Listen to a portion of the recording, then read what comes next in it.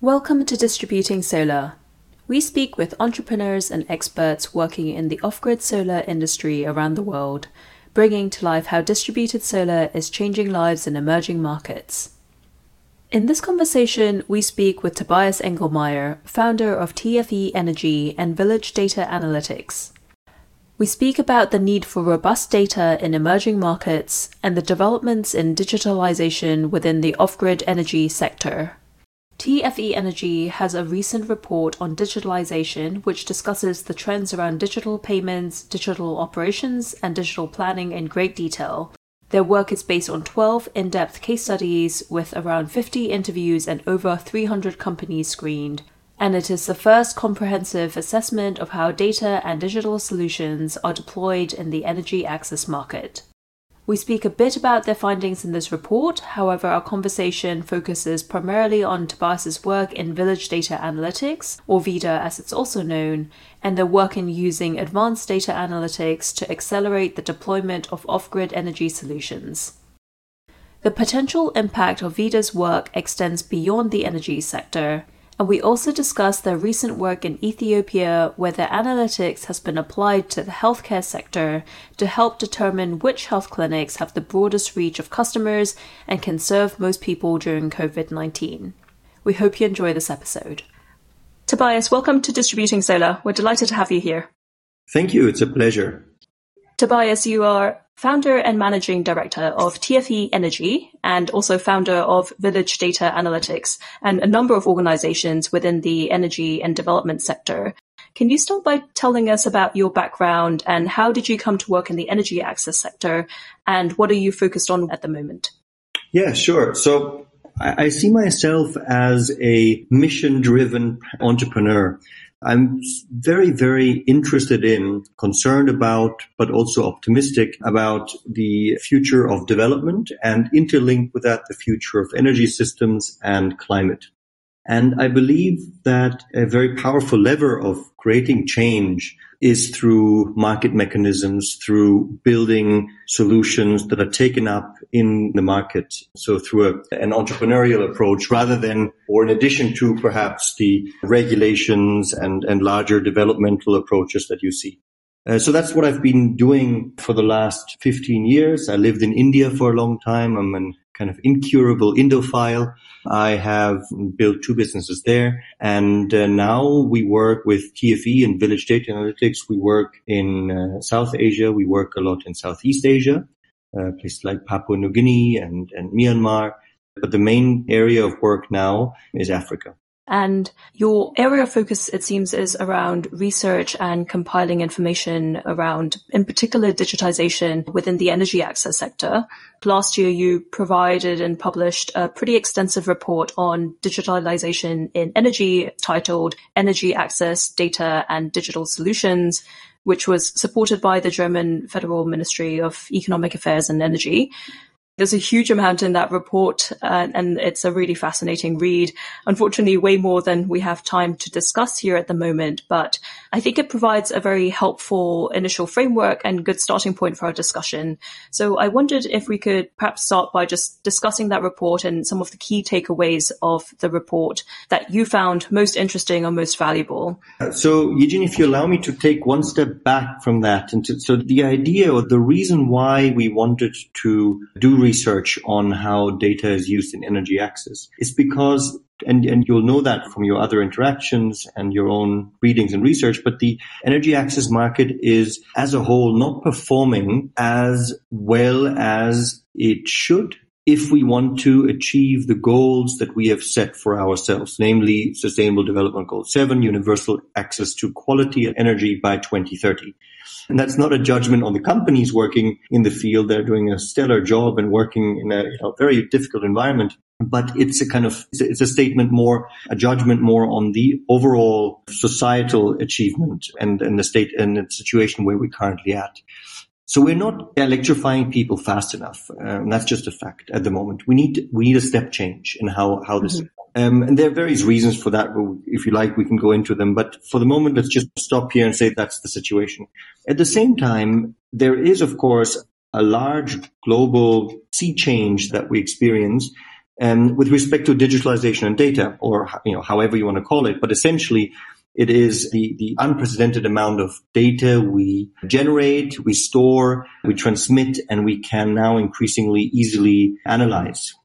And up to now, this shift, this global change of digitalization that has completely kind of upended all kinds of industries and has come into all aspects of our lives, has only partially changed the way development is done, development work is done, development infrastructure is built, development policy decisions are made, development investments are made in these remote frontier markets that remain to be electrified. And it's only partially being used by companies and customers. But that is changing very rapidly. And we had a feeling for this before we actually got into the research, just by interacting with the companies we know in the field and the various stakeholders. There's some really novel and innovative and great things happening. First of all, there's more data that's becoming available. And then there are very smart things that are being done with this data, both, in terms of product design or business model development, etc. So that was the starting point. And then we kind of didn't find any research that we found practical, specific, and relevant enough to showcase where digitalization in energy access stands today and how these very, very interesting new solutions are coming up, what their potential is, and how they could really completely transform the market and provide exactly that step change in the trajectory that we need to achieve universal access to electricity, to energy. Thank you for that contextualization of where the report came from. I think that's really helpful. And so, as you mentioned, and maybe that is a good place to start then, you said the pace of electrification is not happening nearly fast enough. And it seems at the moment, certainly from the research that you've done, that we are not on track to reach SDG 7 goals for electrification for everyone by 2030, and there will be a significant shortfalls. What have you identified as the main reasons for that lack of reaching those targets? So you'll find, of course, many people with many opinions and many different ways of structuring that question and framing the challenge. The way we have done it is we looked at it again from the point of view of distributed energy solution companies that are either selling solar home systems or solar products or building mini grids, more than from the point of view of utilities that are planning to expand the grid, because they do that in the same way they've done it for many years, and that's changing very slowly. So we are placing our hope in the distributed and market-based solutions. And we framed their challenge in the following way. We said, fundamentally, they need to reach a level of scale that they do not have at the moment. Scale that lives up to the size of the challenge or opportunity. Scale that allows them to bring down the cost of service, of electricity provided, whatever it is, to a level that is really a game changer for the consumers. And also a scale that is attractive for investors to start looking at. At the moment, the transaction costs are too high. The numbers just don't really add up. But it's only now beginning that you get the kinds of investors that can put in the amount of money that you again need in order to truly serve. We're talking about, anywhere between 800 million to 2 billion people, depending on how you define energy access. So we said these are the challenges. How do you reach scale?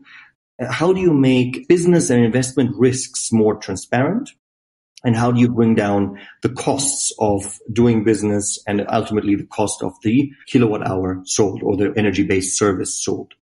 So these are the three challenges we identified. And then we looked at how different digital and data solutions specifically address these three challenges. Perfect. And if you'd be happy to start us off, I know we don't have a lot of time to go into each of these topics in a lot of detail, but if you could begin just to give us a quick overview of each of these sectors, which you've highlighted as digital payments, digital planning, and digital operations. So if you allow, I'll just go through it in the order that I have in mind, which isn't necessarily chronology. But the most important digital solution, by far the most impactful current digital solution, is digital payments, because that has unlocked the consumer market and consumer finance. And that has really changed the market dramatically in the last couple of years. Without digital payments, you can't really access the customer, and you can't really sell these products that are like all renewables based, like products are CapEx heavy and OpEx light, and therefore need some kind of financing to be palatable to consumers. And that, of course, is again driven by the enormous uptake of mobile phones and existing mobile payment systems. So there's a whole layering of different value providers that leads to digital payments for energy access. Great. And to clarify for our listeners as well, when we speak about digital payments, most typically within the off-grid sector, we think about mobile money, which I think has been the most popular technology with regards to PAYGO technologies, for instance. But it's also part of, I think, a broader technological shift with regards to not just mobile money, mobile phones and smartphones, but also cryptocurrency, credit analytics, and other technologies within that space as well, be that key codes, for example, with some of the controller systems that the digital companies are using. Yeah. Actually, it starts even with these scratch cards, it starts with very kind of simple tools, if you like. And then if you go through it at the other end of the spectrum, there might be blockchain solutions. Can you tell us more about the scratch cards? I think that's not something that we typically talk about within the energy access with regards to especially PAYGO solutions. Well, it's very simple. It's basically it's like a prepaid system where you unlock an amount of energy to consume once you've bought a scratch card. We put this, at the beginning of our digital story because this is done through a phone. So you need to do it through a phone. It usually is an SMS-based service, so you don't even need a smartphone for it. Many of these services work without 3G, 4G networks. So they're kind of robust and workable in the environments where they are required. That's where it starts. And then you have all kinds of different advanced, if you like, more complex payment systems that can be used.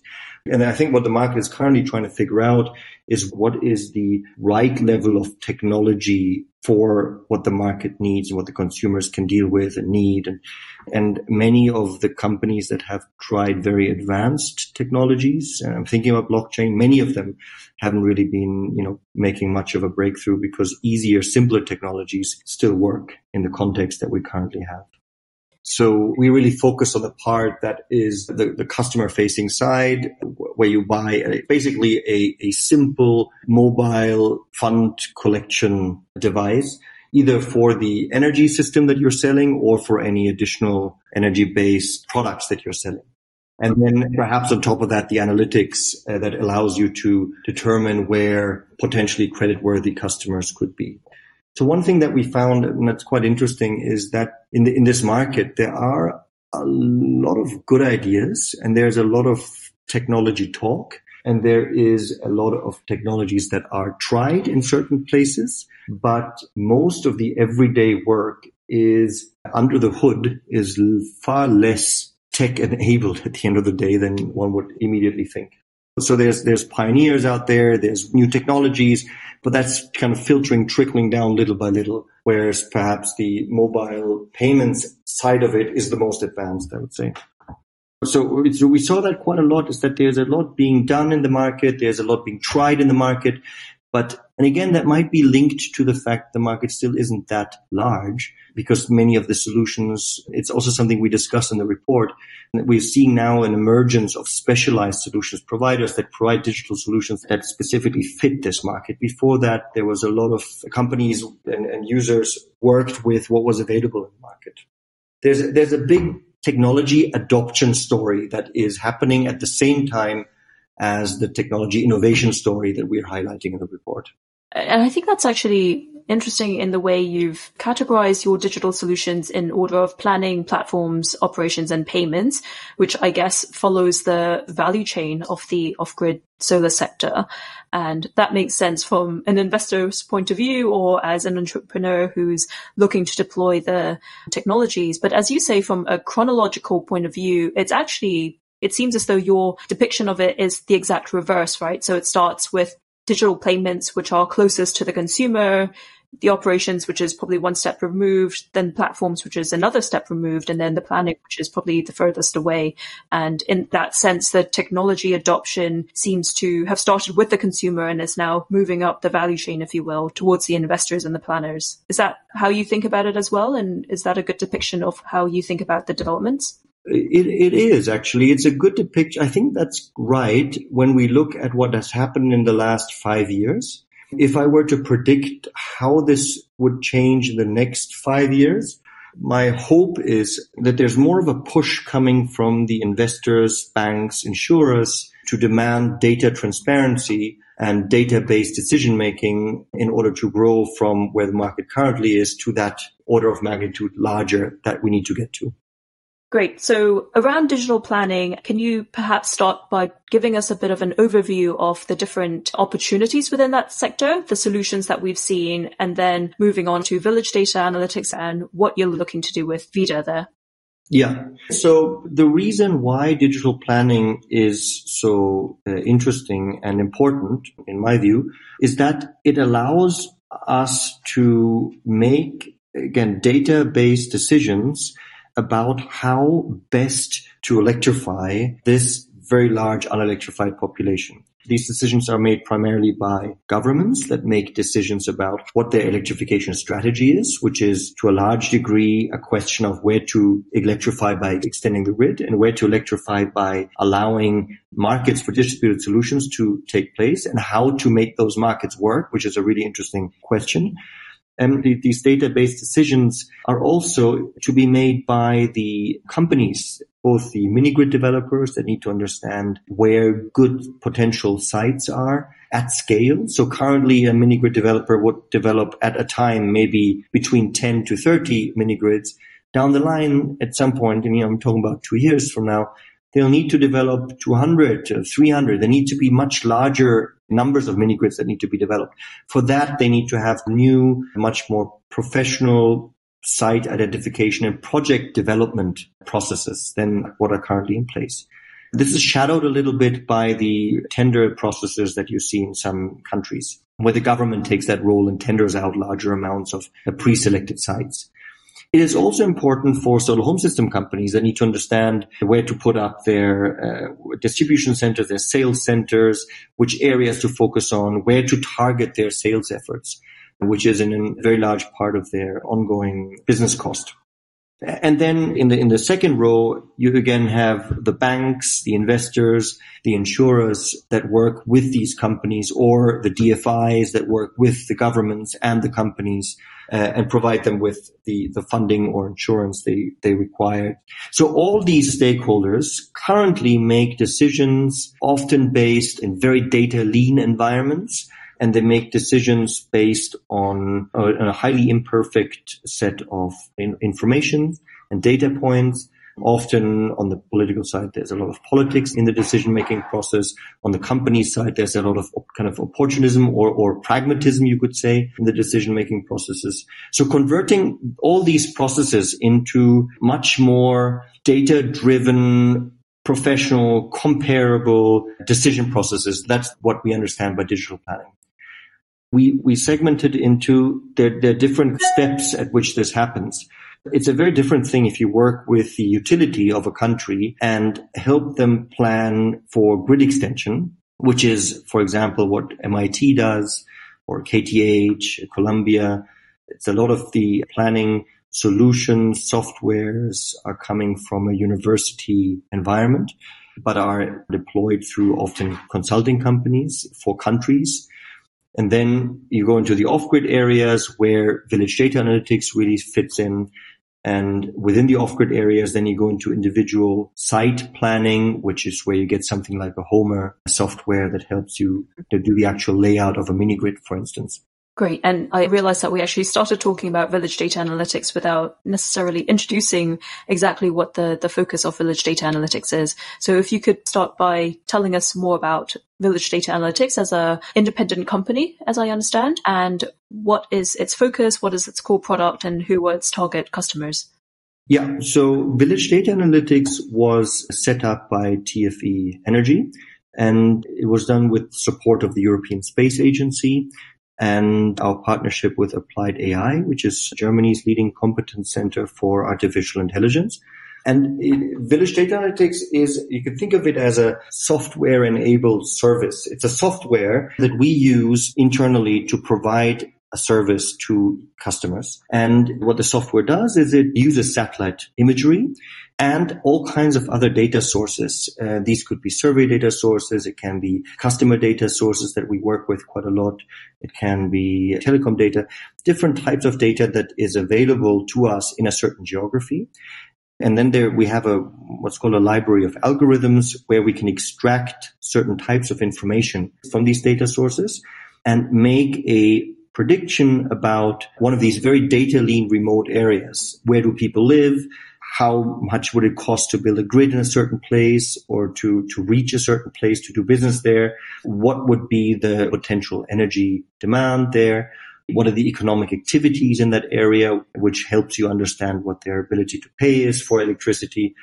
We can compare different options. We can say, where would it be best to build a mini grid versus where would it be best to extend the grid versus where would it be best to just work with solar home systems? So you can think of it a little bit like a business-specific Google Maps for these remote off-grid areas. Right. So as I understand it, you take data in from a variety of sources. So be that geospatial data, be that economic data, perhaps, or data from local institutions or local governments. You aggregate that data and provide analytical capabilities so you can examine that data and then make recommendations for where people should either locate a mini-grid site, where people should, for example, locate their solar home systems, office locations or distribution centers, and then really provide, I guess, that business intelligence for people to make data-driven decisions. That's correct.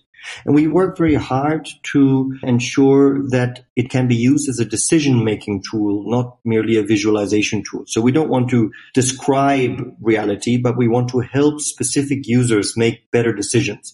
And these decisions are often digital decisions. Yes, no, should I go there? Should I not go there? Should I build my grid here? Should I build my grid there? Which of these 5 areas is better for me to sell my solar home systems in?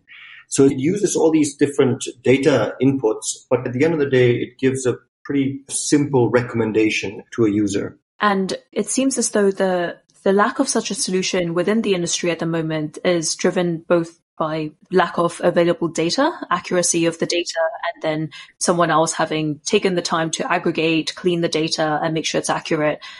On each of those fronts, how does Village Data Analytics innovate or change the current situation? Are you able to find new data sets that were currently not available? Or is it about using AI or machine learning algorithms to try and clean or impute some of the data that doesn't seem to be available at the moment? Yeah, that's a very good question. There are things that are changing in the world of data that we use, especially the amount of and the breadth of satellite data is growing enormously. So that's its own industry. There's more and more satellites that are spinning the planet every day almost. So the amount of data that we can have access to on the satellite imagery side is growing at a very, very fast rate. At the same time, we use very large computing. We have a computer center here in Munich with IBM computers, and the cost of computing and of transferring large amounts of data from one place to another is coming down very, very rapidly, and that's important. A third factor is that there's an increasingly vibrant global ecosystem of algorithms that are being developed, that we can tap into, that we can amend, that we can change. So we're not building all of this from scratch ourselves, but our role is to see which of these pieces is most useful to the specific energy access market and then adapt it where needed and bring it together in a way that makes sense. The last part that is very important is that we have a strong team in Africa and also our team in Germany. These are people who are, quite a few of them are energy access engineers, and they have been spending many, many years in Asia and in Africa building mini grids, building products for mini grids, distributing, selling solar home systems. So they know these frontier markets bottom up. And with their help, we then build models that can take the parameters that we extract from the data sources using algorithms and put them into an analysis that gives us an output, an insight that is useful for specific players in the energy access industry. Great. And I think it'll be helpful to bring that to life with either some examples of use cases or projects that you've already worked on. So if you'd like to speak about existing projects or potential projects, that would be great. So we are currently working with two types of users for village data analytics. One is the development finance institutions that in turn work with governments to help them improve their electrification planning. And therefore, just to give one example, we've just worked in Ethiopia. This is also partially published, where we screened the entire country and identified where the settlements are, which is already a kind of an insight. Then we compared the settlements based on different village data analytics characteristics using analysis of the clusters of villages, distances to important places, bigger towns, the type of infrastructure they have available, both the electricity infrastructure, so where is on-grid, where is off-grid, but also road infrastructure. We look at agricultural inputs to understand where agricultural value chains lie. We then look into villages and look at clusters, at the makeup of villages, the distances between houses, the shape, these kind of things that give you important information about what the cost of laying the grid could be. So we've done this analysis for the entire country, and plus we then rank these several thousand off-grid villages that are larger off-grid villages we found, rank them by different factors that are relevant to different types of users. For example, if you are a mini-grid company, then these are the 100 top villages that you might want to go for first. Or if you're the government and you want to entice mini-grid companies to come to invest in your country, then you might want to single out a certain number of villages for them to do business in. Or you might want to understand where the impact could be highest, which are the ones that are most disadvantaged for certain regions, which are the ones that are most remote from infrastructure, which are the ones that are least likely to be electrified by extending the grid. So you can take the same input, the same analysis, and rank it according to different types of priorities.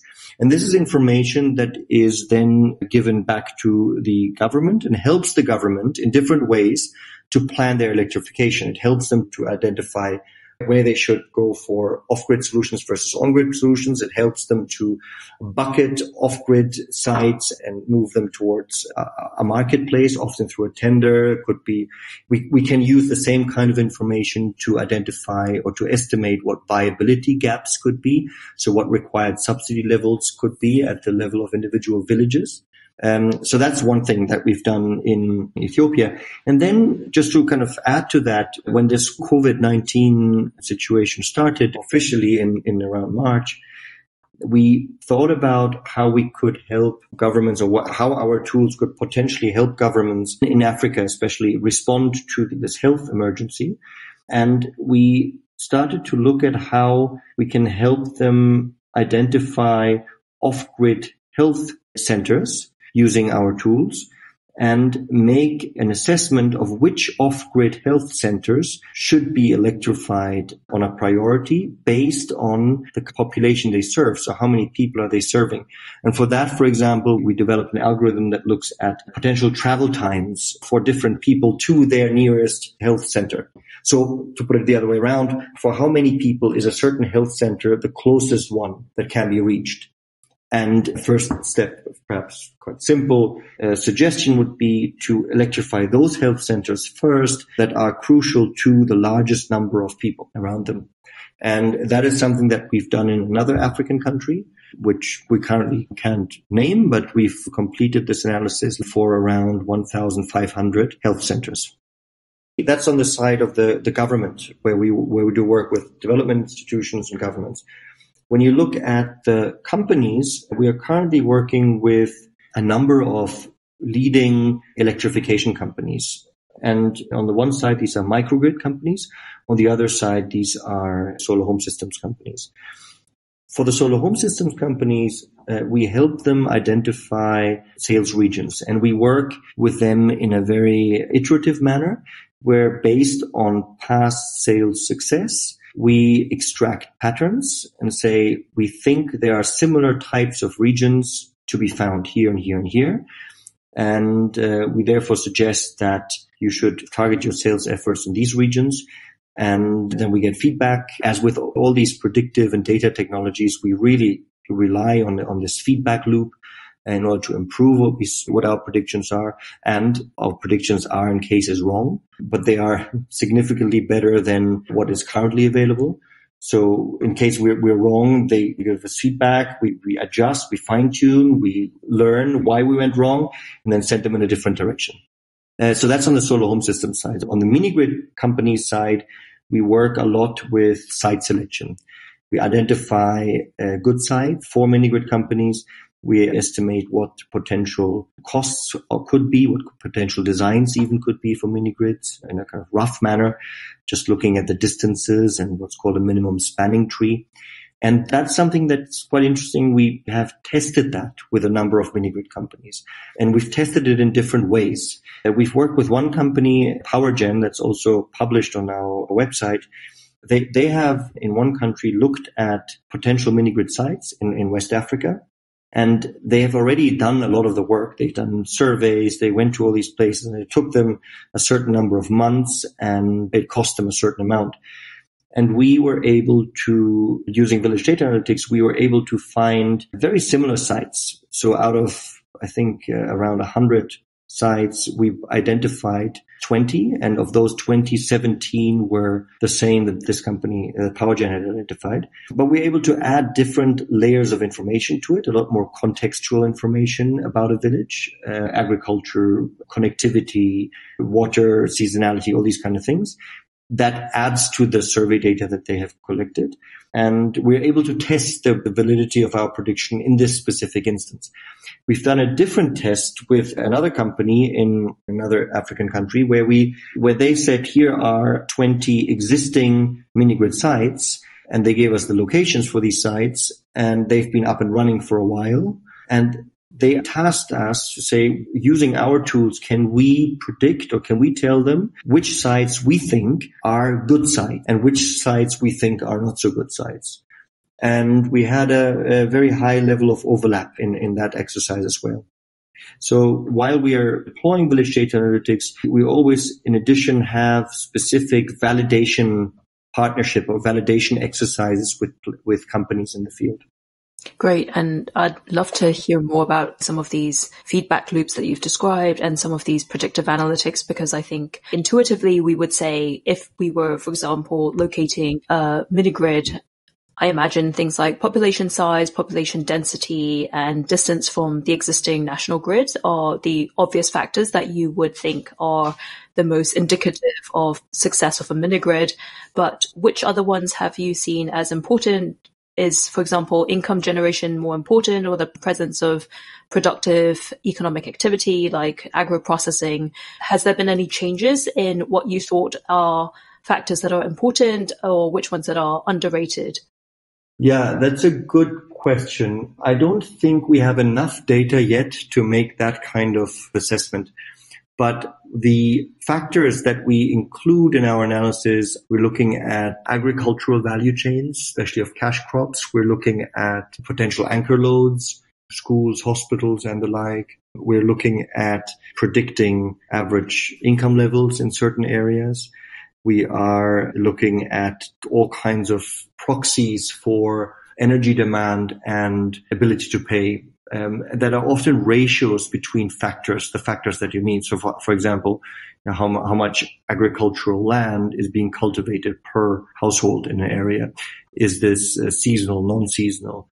Things like what are the road structures? Is a place at a crossroads, to put it simply, or how far is it from the next marketplace, etc. These are all important sources of income. So our unit of analysis is a village. And the area that we work on is remote villages. I don't think we could do the same, or it would be infinitely more complex and probably error prone to do a similar assessment in a city. Because if you look at the city from space, you don't know what's in a 10-story building, right? There can be all kinds of people doing all kinds of things. If you use imagery and enrich that with on-ground data in the countryside, there is a significantly smaller number of potential activities happening, and that allows us to control the error. But there are enough different parameters that we can apply machine learning techniques to look for interesting patterns. And an interesting question, so there's certain things we're just learning now, but one thing is that there will be cultural boundaries to our analysis. And where are those cultural boundaries? I mean, a very simple example is there's certain places where one household will have 3 buildings, and there are other places where 3 households live in 1 building, right? And there are certain areas where people have one type of agriculture or one kind of cattle farming, and that changes after a while. So certain patterns that we discern will have cultural boundaries. And we're just now playing with that and learning where those could be. Yeah, that's fascinating. That's a whole additional level of complexity, I imagine. So if you allow me, there are a couple of observations that I think are interesting. One is that the kind of things that we're currently offering to our customers and users are only a portion of what we can potentially do, which reflect the current state of planning decision-making in the market, or the product development that's happening at the same time as we do these projects. The product development is significantly further ahead of what we are really doing in the market. And an example is that a lot of the questions that people currently have are simpler questions. Where do people live? How many live there? What are distances to them and between them, for example, right? And to be able to just capture that, analyze it, is already very useful and in many ways novel in the environment where we work. To then add things like the socioeconomic patterns and various other correlations that we're looking for is in many cases beyond what can be brought into current decision-making processes, whether that's at the governmental level or at the level of companies. So it sounds like the potential benefit or value of the information is actually much broader than energy access in particular. But as I think you alluded to, you're already starting to see the applications to, say, health clinics or health centers and broader capabilities across the country. That's absolutely right. So we have a technological backend that is the data and the algorithms that captures and analyzes the information about these remote areas. And on the front end side, we can apply this to a lot of different types of industries and markets. Electrification is, of course, very central because electrification feeds into agriculture and education and health and all these other things. But we've explored solar irrigation or irrigation systems. We are exploring agricultural solutions currently. There are all kinds of different areas that we can look at, and that in part is driven by project opportunities that are coming up. So when customers ask us and say, can you help us go from, that was the case with the COVID-19 analysis, can you help us with that? Then we can fairly easily shift towards a new, perhaps initially adjacent field and then grow from there. But at the end of the day, what we can do is understand quite a lot, I think, about a pretty large part of the world that is currently in a very data lean environment. Mm-hmm. And it seems like there's huge potential value and opportunity in making this data usable to a wide number of players. What is the barrier towards faster adoption and acceleration of your capability? Is it that companies might not be willing to pay for it or able to afford to pay for the analysis? Or is it that people don't quite trust data and it isn't as embedded into our business working practices as it might be, for example, in Europe or the US? What are the barriers that are stopping people from knocking on your door and saying, please give me this data, it would be really useful? Yeah, that's a good question. And something I'm, of course, thinking about quite a lot. So one part of the answer that you mentioned already is that people are skeptical because there is a limited understanding of how these data technologies work in the market we work in. But people have had also bad experiences in the past with a lot of the surveys, census data, information that is existing out there currently and is being used is very inaccurate and very unreliable. And there are certain countries where the population might be as much as 20% higher or lower than what is officially stated. So there are huge variations in the current data gap. So that puts the whole idea of making data-based decisions, or it creates a certain skepticism about the ability to make data-based decisions, or even to measure the impact, which you can use the same data-based decision-making tools to also measure the impact of decisions and what's actually changed afterwards. That's, I think, one. The second is that not everybody always wants the level of transparency that we might be able to provide. If you think about the field of electrification is a highly political topic. And perhaps, you could argue in a democracy that might be rightly so, where, there are different players, there are different members of parliament, perhaps from different constituencies, and they want certain parts electrified rather than others, primarily based on political calculations and not based on kind of an objective overall assessment. That's the second thing.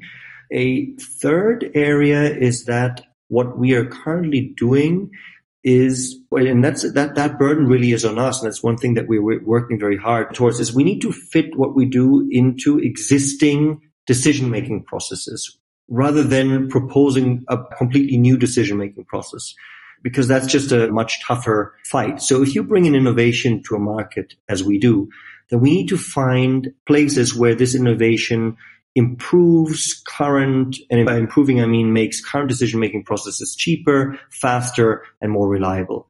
And that's the most of the current conversations we're having. Now, once we have these conversations and we do work with customers and we show them what other things can be done, then we are starting to have a conversation about new types of decision-making processes, or if you like, enhanced decision-making processes. But it just takes time. And this industry, perhaps, that we work in is not renowned as one of the fastest in the world.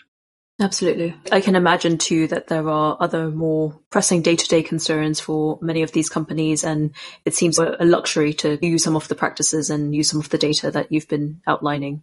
Yes, but that's an interesting, you're right in that I think many might still see that, and the pressing concerns are, there's a government-driven kind of opportunity, and there's a timeline, and you need to raise the money, and you need to find your site quickly, and you need to, close the deal and come up with some kind of a tariff and put all these things together in a kind of pretty quick.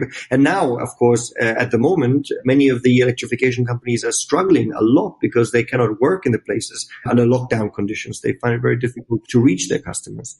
And so that is true. But having said that, an important reason why this industry is struggling, the electrification industry specifically, is struggling to become more profitable is because of errors made in planning.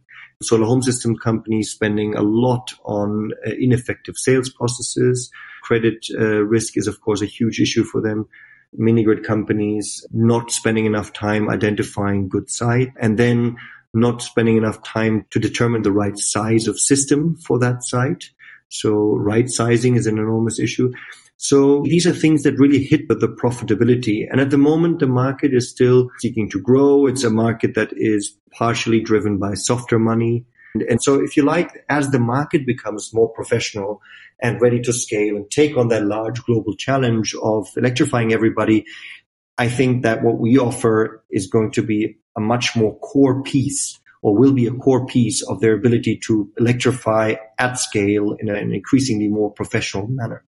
That certainly makes sense, and I guess fits within our conception of how the benefits of data analytics have played out within the US and Europe and so on. Yeah. You've also embarked on a number of partnerships, and maybe that's one way of accelerating the adoption of the technology and the data solutions. So one that stood out was with Odyssey Energy Solutions. I wonder if you could tell us a bit about some of the partnerships that you've set up and how do they work and what the opportunities are in those cases.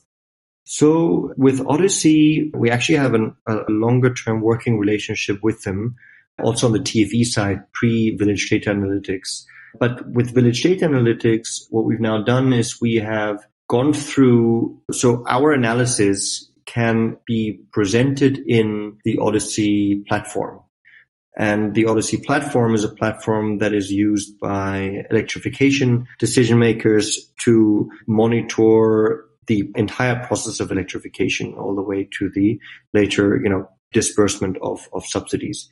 And our analysis can fit very neatly into this. And we've just gone through the entire process with Odyssey. Now, of course, as Odyssey is being used increasingly, there's good reason for the industry to agree on a standards in general and on a standard platform like Odyssey to display, monitor, and compare projects on standards when it comes to the quality assurance and the implementation quality, which is the other piece that we've worked on with Odyssey in the past. And the same is true for the way information about customers and sites is collected and presented. And so as Odyssey grows and we grow in different markets, there's quite a lot of a natural kind of link I see. And, it's a small industry as well. So we speak with the same people about the same things a lot. And if we are on the same wavelength and our solutions are very easily integrated, then everybody benefits. Are there any other partnerships that you think are interesting or valuable for the deployment of your solution? So our most important partnership is with Applied AI on the technology development side. It originally came out of the Technical University, or was linked to the Technical University in Munich. Applied AI, in turn, is a partner of Google, right, of Microsoft, of IBM, of et cetera, of all the larger players in Germany. And they are probably the key nodal center in Germany for the development of applied machine learning solutions and bringing that into specific products and solutions, exactly what we're doing. So that is a very, very important partnership. We have the partnership, of course, with the European Space Agency and the German DLR, the German Space Agency. That helps us on the satellite imagery side and all the kind of technology around that. We have very important validation partnerships I mentioned before with the electrification companies that are working in the industry and that help us understand both whether our predictions are correct, but also what is required. What do they most need at the moment? What should we solve towards? And I think these are the most important ones. And for Village Data Analytics as a company, is your end goal to be a fully productized company? Because currently it feels as though a lot of the customers you're working with is primarily on a consultancy type basis. So you will have a clearly defined project where you have your key outputs and inputs and variables and so on, and identify things you're looking to find out information about. Is the goal that you just become effectively a data platform and people can access your data and find their insights as they wish? What is the end goal, I guess, for Village Data Analytics? That is a potential goal for us, yes. So it might make sense for us to move towards a higher degree of standardization and to move towards a product.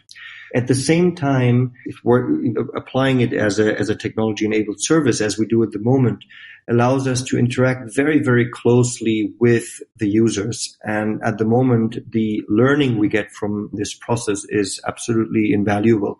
So I wouldn't want to miss that. But the question is, it's a kind of larger strategic question, which also links to how we finance ourselves in the future. Yeah, that certainly makes sense.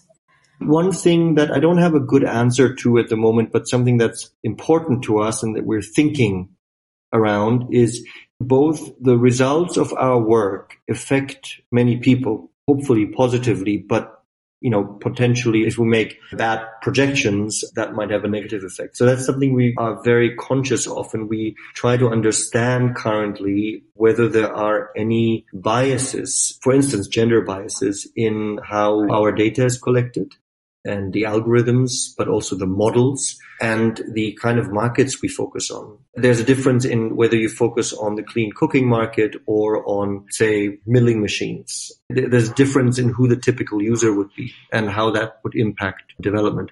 As I said, I don't have good answers to this, but I just want to say that we are very aware of it. We are aware of the potential for mistakes. We are aware of the potential flaws and the biases. And we've set up an internal team, might be an exaggeration, but there's a group of people who are making it their business to question and check our work with from a perspective of potential biases. And that's a learning process for us as well. And that makes sense because I guess what we've seen in, say, the mortgage industry in the US is that the machine learning algorithms and often what we think of as the black box deep learning algorithms that don't seem to have clear inputs or guidance on how they make their decisions have in many cases been suspected of having inbuilt biases for racial reasons or gender reasons, as you mentioned. So I think it's certainly important that we apply those learnings into the new sectors as well. Yeah. Great. We finish our conversations with what we call our quick fire questions to get to know our interviewees a bit better. So how did you come up with the name Village Data Analytics, or VIDA? So, you can find names, I think, in my experience, at least in two ways. One is you kind of intuit the name, and the other is you rack your brains and kind of never really make a decision. In this case, this was intuited because A, it describes exactly what it is. We analyze villages using data. And B, I really like the acronym. And I assume that's the allusion to life, or? That's right. Absolutely. Yeah. Yeah, I like that too. And I also thought it was interesting what you said earlier about the village being the fundamental unit of analysis in your work. That's an interesting take on how you conduct your analysis. Perfect. And are there any books that you recommend to our listeners on either the off-grid sector or just that have influenced or inspired you? So I don't read books about the off-grid sector. I read, if anything, reports because the industry is moving very fast and books tend to be, or I know, at least in my mind, tend to be a bit, not the right medium for that. I love reading in general, but not about the off-grid sector. The second thing is I love reading books, but I really can't bear reading books about the off-grid sector when I get home at night. There are some really, really interesting reports. Many of them we have highlighted in our data and energy access report. So at each chapter we say, what other people have written, what other reports we think are really useful and good. If I read, I try and read more about the cultural and economic context of the countries where we work, which is in South Asia, Southeast Asia, and Africa. I've written a book about India, for example, but about Indian politics. Perfect. So we can add your book to our recommended list then. And do you have any advice if someone is looking to start working in the off-grid solar sector? Do you have any advice for them in entering the industry? There are very different kind of types of people who are interested in this industry. You have, perhaps if you want to stereotype, there might be the engineer, and there might be the kind of economist, and there might be the investor type. I think a really good initial combination is to work with people in the field. I think that's absolutely essential, to spend a certain amount of time building these systems or selling them or whatever it is that is being done, really going into the field. That's absolutely important. And the second thing that's, I think, very important, what gives a very good perspective, is to look at it from the financing side. Perhaps more from the equity than from the debt financing side. And once you've done these two things and you've kind of figured out, then either you start your own business, and it's a really good time for people to start a business in electrification because there's an enormously positive ecosystem, a supportive ecosystem around it, especially if you come from the countries and if you are providing a solution that helps specific individuals. So a real product at the end of the day. Now, if you've kind of figured these things out, then a deep look into the data and digitalization aspects of energy and energy access, I think could be very, very rewarding because, as I said in the beginning, I think this is what's going to be one of the main change makers in the industry. And I was curious about what you said around equity versus debt, and to really focus on the equity side, or rather that the learnings could be more interesting on the equity side. Is that because the equity holders have to have a longer term outlook and have to have a bigger stake in the table and are thinking about investments in a different way? Could you speak a bit more about why you said that? So I was making it a bit too simple, because the reality is that on the debt side, you have a lot of this kind of co-grant and soft loans. And, the market on the debt side is not fully competitive. And on the equity side, it's also not really fully competitive yet. But what I would suggest is there are in the ecosystem, for every one person that provides a solution, there is perhaps one other person that provides money, and there are 3 people who provide consulting services, and there are 5 people who provide ecosystem services, etc. So you want to be very close to, I think you would want to understand and analyze the companies that are doing the business and learn from, because they're quite heterogeneous. The markets are quite diverse. There are very good work that's being done, very good companies, very innovative companies, as I said. There's a lot of mistakes that are still being done. It's a young industry. So you'd want to be as close as possible to really understanding the different business models of companies and and how they operate, and rather than being in that tail end of the financing where you give money to somebody else who gives money to somebody else who gives money to somebody else. Yeah, that's very interesting. Thank you. And finally, to close our conversation, what are your predictions for the off-grid solar sector for the next 5 years? I think it's going to go through the roof. I think it's going to grow. I'm going to put myself out there now. I mean, obviously nobody knows, all kinds of things can happen. See COVID-19, but I think it can change, and it can grow enormously. And one of the things that is giving me a lot of hope is that there's an enormous degree of entrepreneurships in the markets themselves.